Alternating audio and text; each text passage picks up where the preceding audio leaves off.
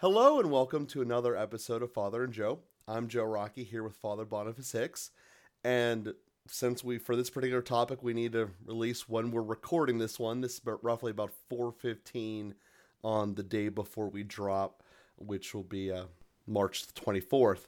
So we're gonna do a follow up about the Corona and where we're at with America, what's going on, and all that stuff. As a full disclosure, the last week's episode we recorded basically before everything got turned off, without really any projection of what America was going to do about this. It was more looking at it from the X's and O's from the data that we had at the time about what the disease is and what it does. And we kind of mentioned that no system is really ready to be overwhelmed, particularly the medical system. And in Pennsylvania, is which where I'm at, and you are too, Father. The governor just came on TV roughly 2 hours ago and broke down a new plan that directly affects Pittsburgh, Philadelphia, and a couple of other counties. That said, essentially, we're not allowed to leave our houses, unless it's for something directly life required.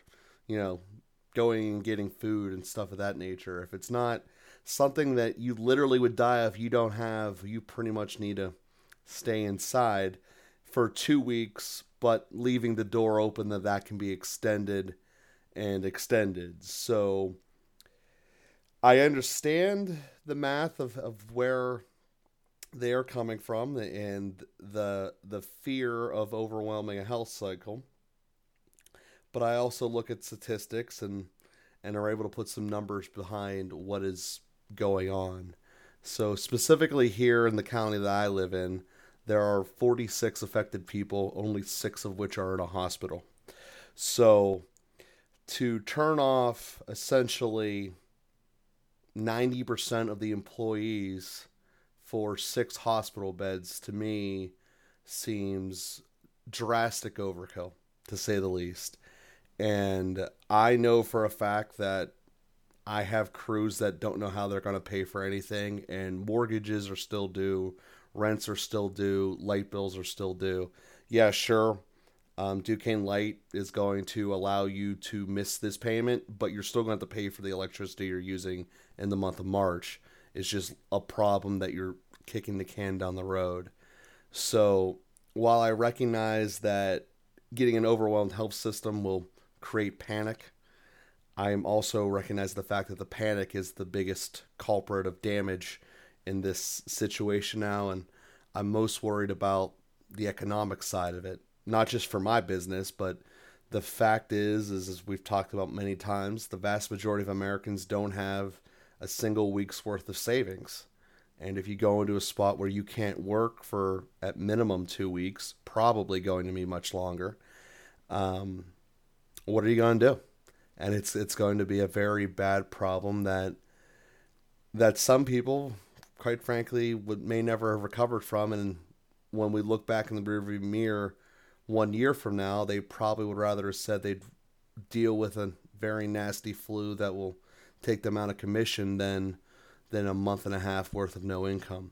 So, with that being said, that's my take on it as far as where we're at. Not trying to downgrade the seriousness of this flu or anything like that. I just think that at the end of the day, we're taking a chainsaw to a problem that a scalpel should be used for. And it's where we're at. So, with that being said, Father, to kind of give an update as far as where I'm feeling, where we're at, and my local situation here in Pittsburgh. And I want to give the floor to you before I go on to a weird tangent. Well, and it's such an interesting situation. Of course, you and I are in, different professions. Obviously, we have the same faith, but my profession, which is to be a priest and to serve the faithful in a variety of ways, is I have a certain set of concerns and a certain look at things.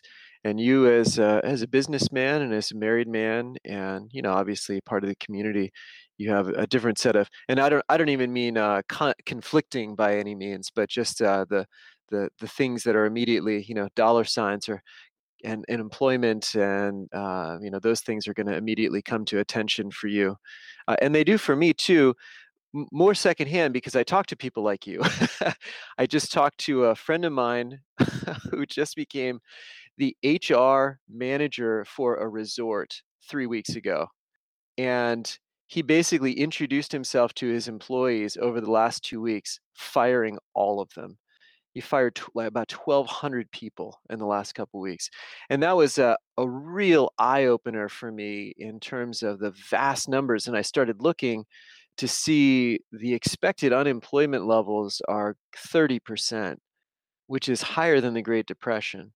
Now, our hope is that it's not going to last as long as the Great Depression did, but still at 30% unemployment, as you said, with so many, half of Americans not having a week's savings. I mean, not being able to come up with $500 cash uh, at all. And what are they going to do? I mean, it's kind of shocking.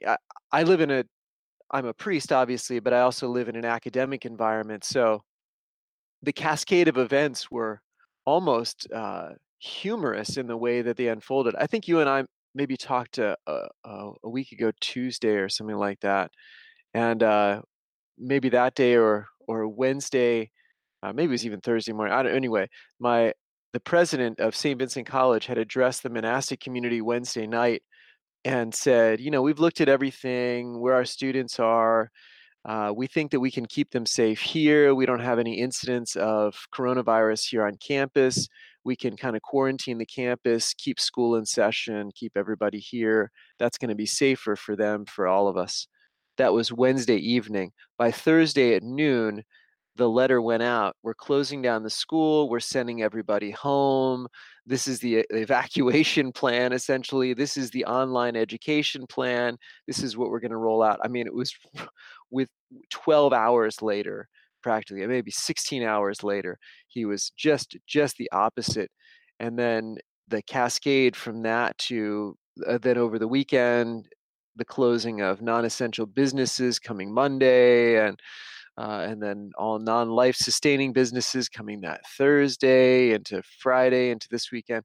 So, I gave just as things were still opening up, it was kind of borderline whether I had a small retreat that I was giving not this past weekend, but the weekend before. So the weekend of whatever that is, the 13th to the 15th of March.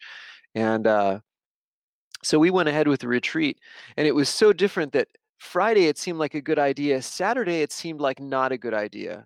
I mean, that's just how rapidly everything has been changing in terms of our awareness of, the w- at least the measures that people are taking.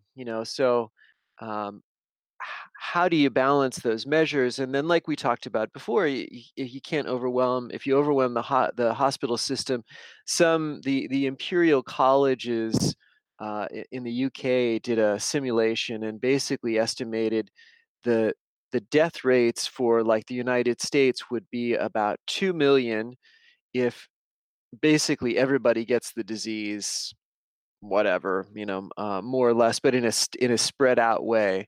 If you overwhelm the healthcare system, then you're looking at a death rate of about 4 million. And 4 million is a lot of people. The Even 2 million is a lot of people, but in order to reduce the 2 million number, you need to actually have a working vaccine so that you can get everybody sick in a safe way, to think of it that way.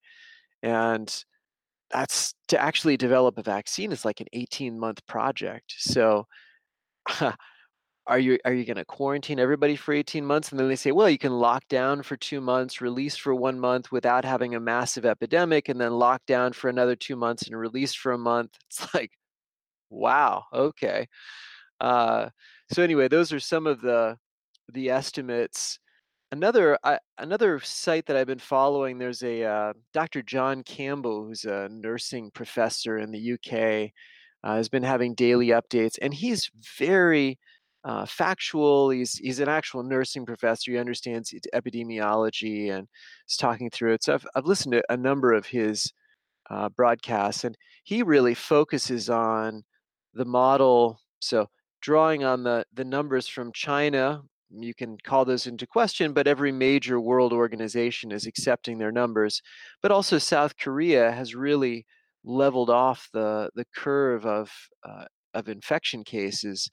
And his analysis is that that's because they do aggressive testing, contact tracing, and quarantining.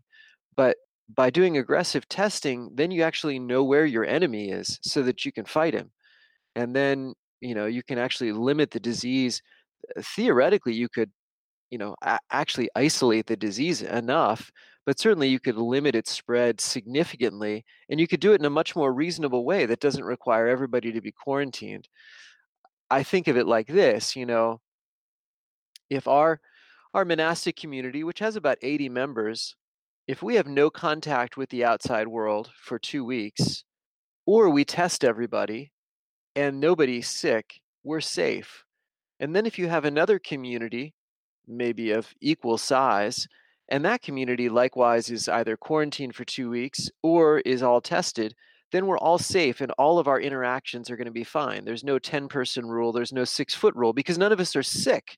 That's where like kind of the insanity of the 6-foot rule and the 10, it's like it doesn't matter if nobody's sick. Those rules only matter if people are sick or might be sick, and you're trying to prevent possibly sick people from getting other people sick. But if you know that they're not sick, then you don't need to observe some of these regulations. And then essentially you can start building up a society. But this idea of everybody staying at home for an indefinite period of time, like to what end? Uh, if on the one hand you're trying to get everybody steadily infected at a slow rate, okay, well, you need people moving around enough to actually get infected then. Otherwise, if you lock everybody down, you take care of everybody who's infected, I suppose then you let people go, there's no more disease, but probably it's floating around and then it just breaks open in the population. Then you have to lock down again and then you can release. Anyway, it seems a little bit incoherent, but I really appreciated Dr. John Campbell's focus on testing and making sure that we're actually producing the tests that we need and using them liberally to find out who is infected, but also who's been infected, who has antibodies in their system. And then we know people that can go out in the population and they're neither going to infect anybody because they've already conquered the disease in themselves, nor are they going to get it again. So actually identifying parts of the population that are in different relationships to the disease seems to be really critical. And then it seems like you can make more strategic, more of a scalpel, like you said, than a chainsaw approach to containment. Because I agree with you. I mean, I'm really concerned about it from the sacramental point of view.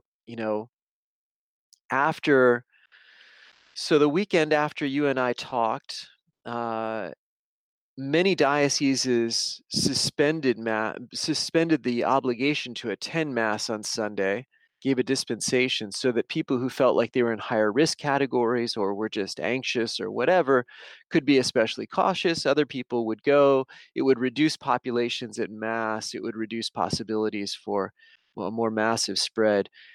Every diocese in the United States, within a couple of days of that weekend, suspended masses entirely over the entire, over their dioceses, so over the entire nation. None of the faithful are permitted to attend mass. None of the priests are permitted to celebrate a public mass with people attending. uh, Now that's got all kinds of its own issues that we can talk about, that I have some concerns about, but the spiritual impact of that, um, and the measures that we're taking, they've already been doing in Italy. They're about 10 days ahead of us in Italy. So everything we're going through, they went through 10 days ago. And the impact in Italy is essentially nothing. Now, their health system is already overwhelmed, which is part of the problem. And so their death rates are going up uh, every day. The infection rates are going up every day. I mean, it's really still spreading like wildfire, even though they've been locked down. I mean, I know somebody just outside of Rome, and he tells me that the measure has been for 2 weeks now that the stay at home rule, only one person allowed out, only to buy groceries, and only 4 people allowed in the grocery store at a time. and you got to wait out in the street at a safe distance until it's your turn to go in. They've been doing that for 2 weeks, and still their cases are growing and growing. So, yeah, well, it's very concerning. I mean, and uh, I, the government officials trying to make these decisions. I mean, they know they're shutting down, like my friend's business, this resort that he just started working for, which makes a ton of money and serves a lot of people and employs a lot of people. I mean, they were employing 1,200 people. All those people are unemployed now and filing for unemployment.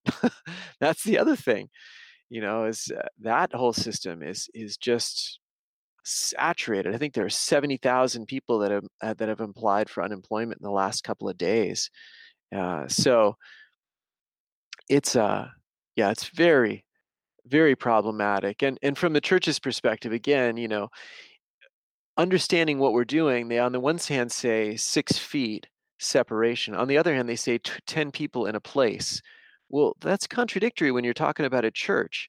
You can be 6 feet apart and have more than 10 people in our Archabbey Basilica, and in a lot of the big churches that seat 1,200 people can have much more than 10 people in them at 6 feet distance.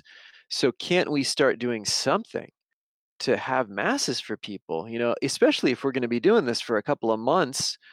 Well, like, pick your day of the week, cycle through populations of parishes, 50 at a time, 50 per mass, have 10 masses on a Sunday, and you can accommodate maybe 500 people, 50 at a time. And then maybe that doesn't cover you, but maybe you get to be on the next week's rotation. Something to show that the mass isn't just something that you can like shut down indefinitely and it doesn't matter. But Yeah, yeah. So on that note, certainly, I know that based upon what the governor just said, we're shut down basically to Palm Sunday. Um, and what our local priest did is they are basically putting a daily mass up on live streaming it every day from one of the various locations that are allowed to be at, and that's their way of attempting it. So at least you can put yourself in a place. Teresa and I actually rearranged our entire living room, kind of took everything out of it except for two meager chairs, I guess would be the way to describe it. Certainly not the comfy ones that we were in, and just observed watching the mass through the TV. And obviously that's not something you could have done 20 years ago, let alone before that. But it's something we're trying to do now. The whole issue to me is that yes, this is something that if it overwhelms your healthcare system, creates panic. But even where it's at its worst, where it's been overrun, this isn't necessarily more deadly than other diseases or way more other things that we accept in terms of rates around the world and around the country. I mean, the stat that they keep putting up on every news outlet is the worldwide numbers. And it's roughly 1%. As far as people who are tested positive that actually pass from it. If you would do the same thing to that many traffic accidents, way more than 1% of the people involved in a traffic accident pass away. So it's to me, not saying it's something you root for and that you want, but it seems to be that this is panic, and a lot of people just don't want to be the guy who is in charge if something would happen. So you don't get in trouble if you shut everything down today, but when you wake up tomorrow and you have no employees, now sure, your resort, you might be able to hire another 1,200 people if it's a low stake job that doesn't need training, but for the majority of high trained jobs, you can't replace those overnight. And the issue that specifically in my industry that I can speak to directly is in all of their rule manipulations, they came out and said you can't evict people. Okay, that's fine. So let's look at the reality of it. You can't evict someone now basically means you can't bring in a new tenant either. Because if I can't get rid of you, I can't bring you in. It's the same rule as you don't hire someone you can't fire. So now every single tenant who wants to get a new place is going through much more intense scrutiny than they would have last month. As a result, the tenant pays for all those profiles. So the tenant's paying for the background checks and the whole 9 yards that got added to it. So it's more expensive for them to move. And the other part is that you can't get rid of bad tenants you have now. So you just multiply that effect throughout the world, or at least throughout the country, is that I'm not getting money from a tenant. That's why I want to evict them. They have no incentive to take care of the property because they know they're going to be evicted as soon as it's over. And normally that process, in the worst case scenario, is 20 days from them not paying to me being able to have someone in there to start cleaning up the place. Now it's effectively indefinitely, and the lost revenue will never come back. And this is an industry-wide problem. This isn't just me. So you're going to have properties that have a mass wave of evictions for as soon as you can. You're going to have massive people getting evicted. The supply of properties that are going to be deemed livable by just the marketplace is going to be incredibly low because the properties just got ruined and you're not going to have the money or the time to fix them. And you're going to have, as a result, rapidly higher rents. Just from one decision saying that you cannot evict people, that will be the byproduct when we come around here in the summertime, if we're even allowed to do anything in the summertime. And the longer the problem goes, the more it compounds. All of these extra roles to save people from getting corona, knowing that the majority of people will walk it off even though it won't be happy, but they will, is going to cause problems that you cannot walk off. We essentially just created a recession. And hopefully it stops at our shores. But as a general rule, when America gets into bad recessions, or whoever the leading economy is at that point in the world's history, the likelihood for way, way larger problems skyrockets. That's a historical fact, and we are intentionally causing a recession because no one who's in charge wants to stand up and say, I'm not turning my economy off. I want my people to still go to work. So it's a, like I said, to me, it's a chainsaw whenever a scalpel could be used. Keeping everyone at home for 14 days doesn't stop this thing. It's not like the disease has a lifespan where it dies out in 14 days. It's 14 days from you getting it till you show a symptom. Okay, right. That's cool. If you're asymptomatic, you never show a symptom, and you don't even know if you've been spreading it.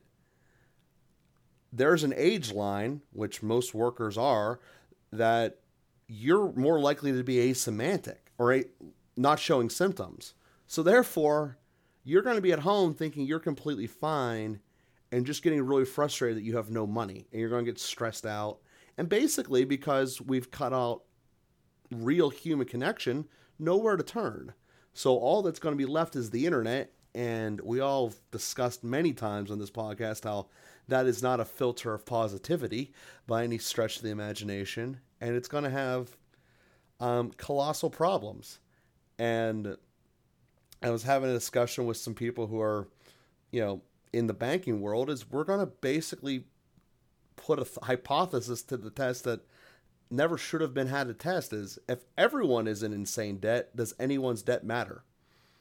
Countrywide, we're about to have that question, because we're putting out a whole lot more money and we're not bringing any of it in. So from a government standpoint, the debt will have no choice but to skyrocket. And it's going to be all essentially caused by fear. Fear and panic is what has created the politicians to overreact. And then all the splintering effects therein. When people don't have money or don't have hope of getting money, bad things happen. Well, even the, one of the mass responses after the governor shut down all non-essential businesses was to run to Gander Mountain and buy firearms. Mm-hmm. And apparently firearm stores are just sold out across the state. Mm-hmm. Yep. Um, Yeah. well, I mean that's people hoard everyone. That's just not hoarding. That's fear. I mean that's if you don't know what's going to happen, that's fear, and that's what panic induces. When it's all said and done, this is the government's version of panicking. Yeah, they're putting up good spokespeople and having them sit down in calm, isolated newsrooms, but their actions are panic. And that's not a good idea. No one wants to be the guy to sit around and say, hey, we're going to let this biology wise take its course and we're going to trust our scientists and doctors to take care of it. And we're also going to trust you as individual who's sick to do the right thing. This is, we don't trust you as individual who's sick, so everyone's going in detention. Because I don't feel like figuring out the kid who put the spitball on the wall is. So you're all going to detention whether you like it or not. And they basically just did that nationwide. And you do that for a couple of days, you're going to have a riot in the classroom. And who's to think that this great mature country that we have, as you can see around us, is going to deal much better? Those are the types of fears that I have. Yeah. Well, and I share it looks like Governor Wolf at least tried to target certain higher density counties in Mm-hmm. Pennsylvania, so that, as he said, not to underreact, but not to overreact. So it's already an effort at moderating it all around us. So Ohio shut everything down. New Jersey Mm-hmm. shut everything down. New York shut everything down. You Sure. know, for him actually to take a moderate approach is a step. But my Yeah. concern is like yours, Joe. It's like, what's the end game? What's going to happen after 2 weeks or 4 weeks or 8 weeks? Or when have you stayed at home long enough? When do you know that it's safe to go out? What what are we waiting for? Are we waiting for a vaccine? That's going to be 18 months. Are we waiting for a treatment plan? Are we waiting for a certain percentage of the population to get infected so that we can feel safe about, having enough hospital beds? Are we waiting for enough tests to be produced? Are we like what are we waiting for? And I'm sure there are people who have answers to those questions. I don't think it's panic in the sense that it's completely unthinking behavior. I'm sure that the government is discussing those kinds of things, but Well, sure. it's difficult for us to know how to appropriate that when we don't have a little more clarity. Kind of like the 6 foot or the 10 people in a room. If I know what it is that I'm doing, then I can make some adjustments. So I know a Ukrainian Catholic priest had mass at a cemetery chapel. He had 300 people in the parking lot in cars who could tune into the mass on the radio, which he broadcast on a kind of short distance thing. And then the way they give communion in the Byzantine church is with a spoon, a little bit of precious blood, and or just the little host that's been in the precious blood, and use a spoon. So he had 300 sterile spoons that he used to give communion to all of these 300 people who were there in their cars in the parking lot attending the divine liturgy. So anyway, it's like if I have some clarity on what it is that I'm supposed to avoid, I'm happy to play with according to the rules, but I need to understand it well enough that I can innovate a little bit for my own setting so that people can be nourished with the sacraments, because not only does that have a spiritual impact, which matters. I have a number of exorcist connections, and a lot of them are praying the Leo the 13th prayers of simple exorcism, seeing that there are so many evil spirits that are at work through this. Okay, so let's apply some spiritual remedies against evil spirits in favor of the good, applying the sacraments, nourishing people, which also overflows into human and psychological, positive impacts. So anyway, these are the kinds of things that you want to see happen. Sure. And yeah, that's all that is true. And we could probably go on much more. But by the time the second episode comes out, Most of this stuff could be dated with how quickly it's changing. And you are true that Wolf is being a little bit more scalpel than most. And he did give a very adequate answer in that he's trying to buy time so that the health system can catch up, because obviously they weren't expecting something with this type of hysteria around it. But it doesn't change the core concept that they don't trust individuals who get sick to take care of themselves. And once that is the case, that's the fundamental background of all this. They don't trust that you get sick, that you'll take care of yourself. So they have to treat you as incapable. And that's what the majority of this is, again, by their actions. There's 6 people in the hospital in Allegheny County, and there's 800,000 people in the city. So those numbers might be a little bit wrong, but the 6 people in the hospital is right. We are the 20th largest TV market in the country. So we have some people here, and to have the whole thing shut down for 46 positive tests is making a lot of people not going to get a paycheck for essentially the rest of this month and half of the next month.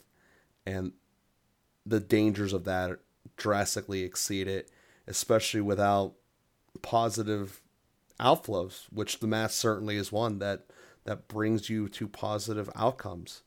It's one of the things I've tried to focus on talking about throughout these podcasts throughout the years, is that there's a very real, tangible effect of having the mass. And therefore, likewise, not having a spirituality in a mass will have the same negative effect. And that's what you're getting at, and that's very true. So, again, we apologize for going a little bit long in today's episode and not actually having as positive as we like to, but part of my job is to sit back and look at the bigger picture. So we do thank everyone out there for listening, and we do thank you guys for helping to spread the cast. One of the perks of no one being able to go to work is that our listenership has definitely grown. Wouldn't like it to happen this way, but nonetheless, it is still the case. So we thank you guys for being out there. Obviously, some of the past episodes are a little bit more positive, but we'd like to keep everything in perspective and go from there. So thank you. We'll be with you again here next week.